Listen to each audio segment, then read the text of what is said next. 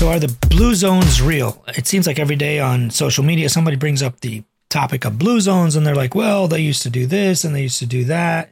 And it has become a point of contention or controversy almost, where everyone thinks they have the answer as to why people in the blue zones lived to over 100 years, or at least they had a larger portion of their population get to 100 years old. These are called centenarians. Now, the places that are called the blue zones are usually Sardinia, Italy, Okinawa, Japan, Ikaria, Greece, the peninsula of Nicoya in Costa Rica, and sometimes people include Loma Linda, California.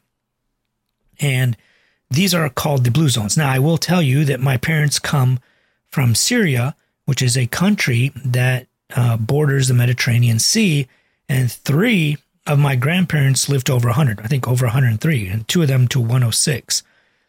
My 4th grandparent died at age 51, very bad diabetic, heavy smoker, all the things that you really shouldn't be doing, obesity, what have you. Massive heart attack, age 51, and just died. His wife and widow went on to live to, I think 103 was her final age. My 2 other grandparents on my father's side, I think 105, 106 were their ages. So the blue zones is interesting because people think that if we go to the blue zones and figure out how they eat and how they live and how they walk and how they talk and, all of this, that we are somehow going to be able to live to 100 years. Now, obviously, there are people in the United States and other Western countries that are trying to live to 100 years. And we know that overall, over the last 100 years and 200 years especially, the lifespan of the average person has nearly doubled or more than doubled. Back in 1900, the average lifespan was like 35. And this is if you remove infant mortality. Every age group at every age has lived longer, whether you took newborns, 5-year-olds, 1-year-olds, 20-year-olds, 25-year-olds, everyone's lifespan has increased, almost double or tripled. So that's actually a chapter in my new cholesterol book. Go to drallo.net/cholesterol, and you can be the first to know when it's coming out. It's very, very soon. That's an entire chapter of, is that infant mortality and lifespan data accurate or not accurate? And there's a whole chapter on it. There's actually a whole chapter on blue zones as well. So maybe I'll read you the blue zone chapter, which will probably make it a lot easier so you kind of understand where I'm coming from and what we are talking about. So I don't do this a lot, but I'm giving away basically a free chapter of my cholesterol book. The book's over 103,000 words now and almost 500 pages. So here we go. Blue zones are areas in the world that have a high concentration of people that live to over 100 years old. The debate goes back and forth as to why these people have a higher concentration of centenarians. Is it their diet, their lifestyle, or do they have better genetics? There are genes that impart longevity. One such example is a PCSK9 loss of function mutation. This gene mutation knocks out PCSK9, similar to what PCSK9 medications do. In fact, that's how we figured out that we could target this for medications. Many people with a PCSK9 loss of function mutation walk around with an LDL cholesterol of 10 to 15 milligrams per deciliter for their entire lives. Assuming they don't eat a malignant diet, don't have high blood pressure, don't smoke, and don't become obese, they will likely maximize their genetic potential and can potentially live to 100 years.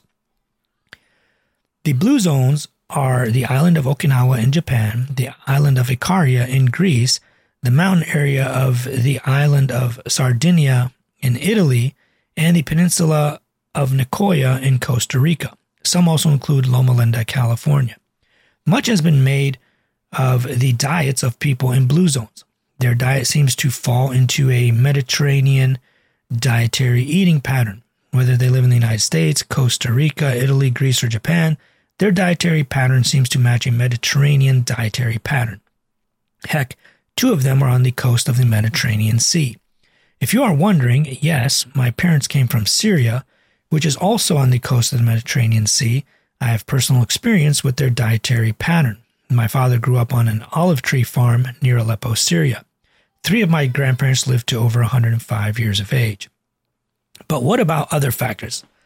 Yes, they walked to work, walk to stores, don't eat processed food, and do all the things you would expect. They may even have a higher percentage of the population with favorable genetics.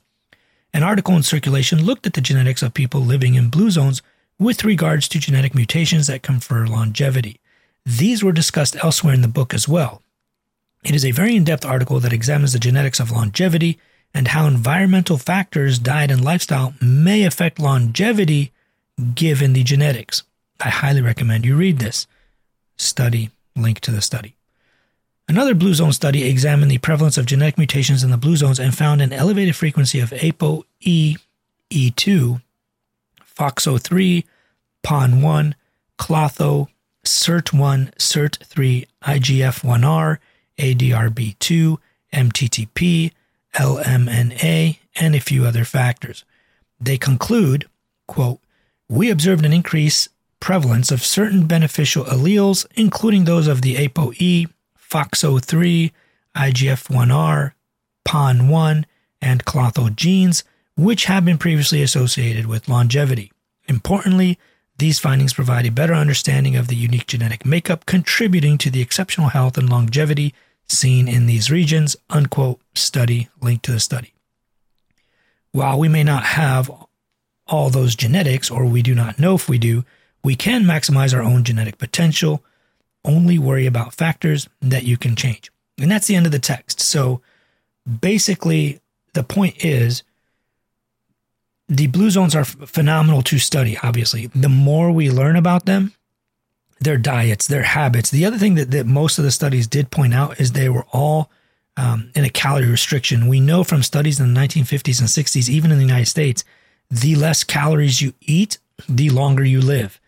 So all of these studies also point to the fact that these people in these locations all ate a calorie-restricted diet, which means like a lot of them were not overweight, maybe even malnourished a little bit.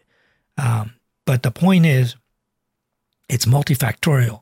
Anyone who's trying to sell you a dream of a blue zone supplement or a blue zone this or a blue zone that, or, they're probably making it up. They're trying to sell you a dream or a fantasy.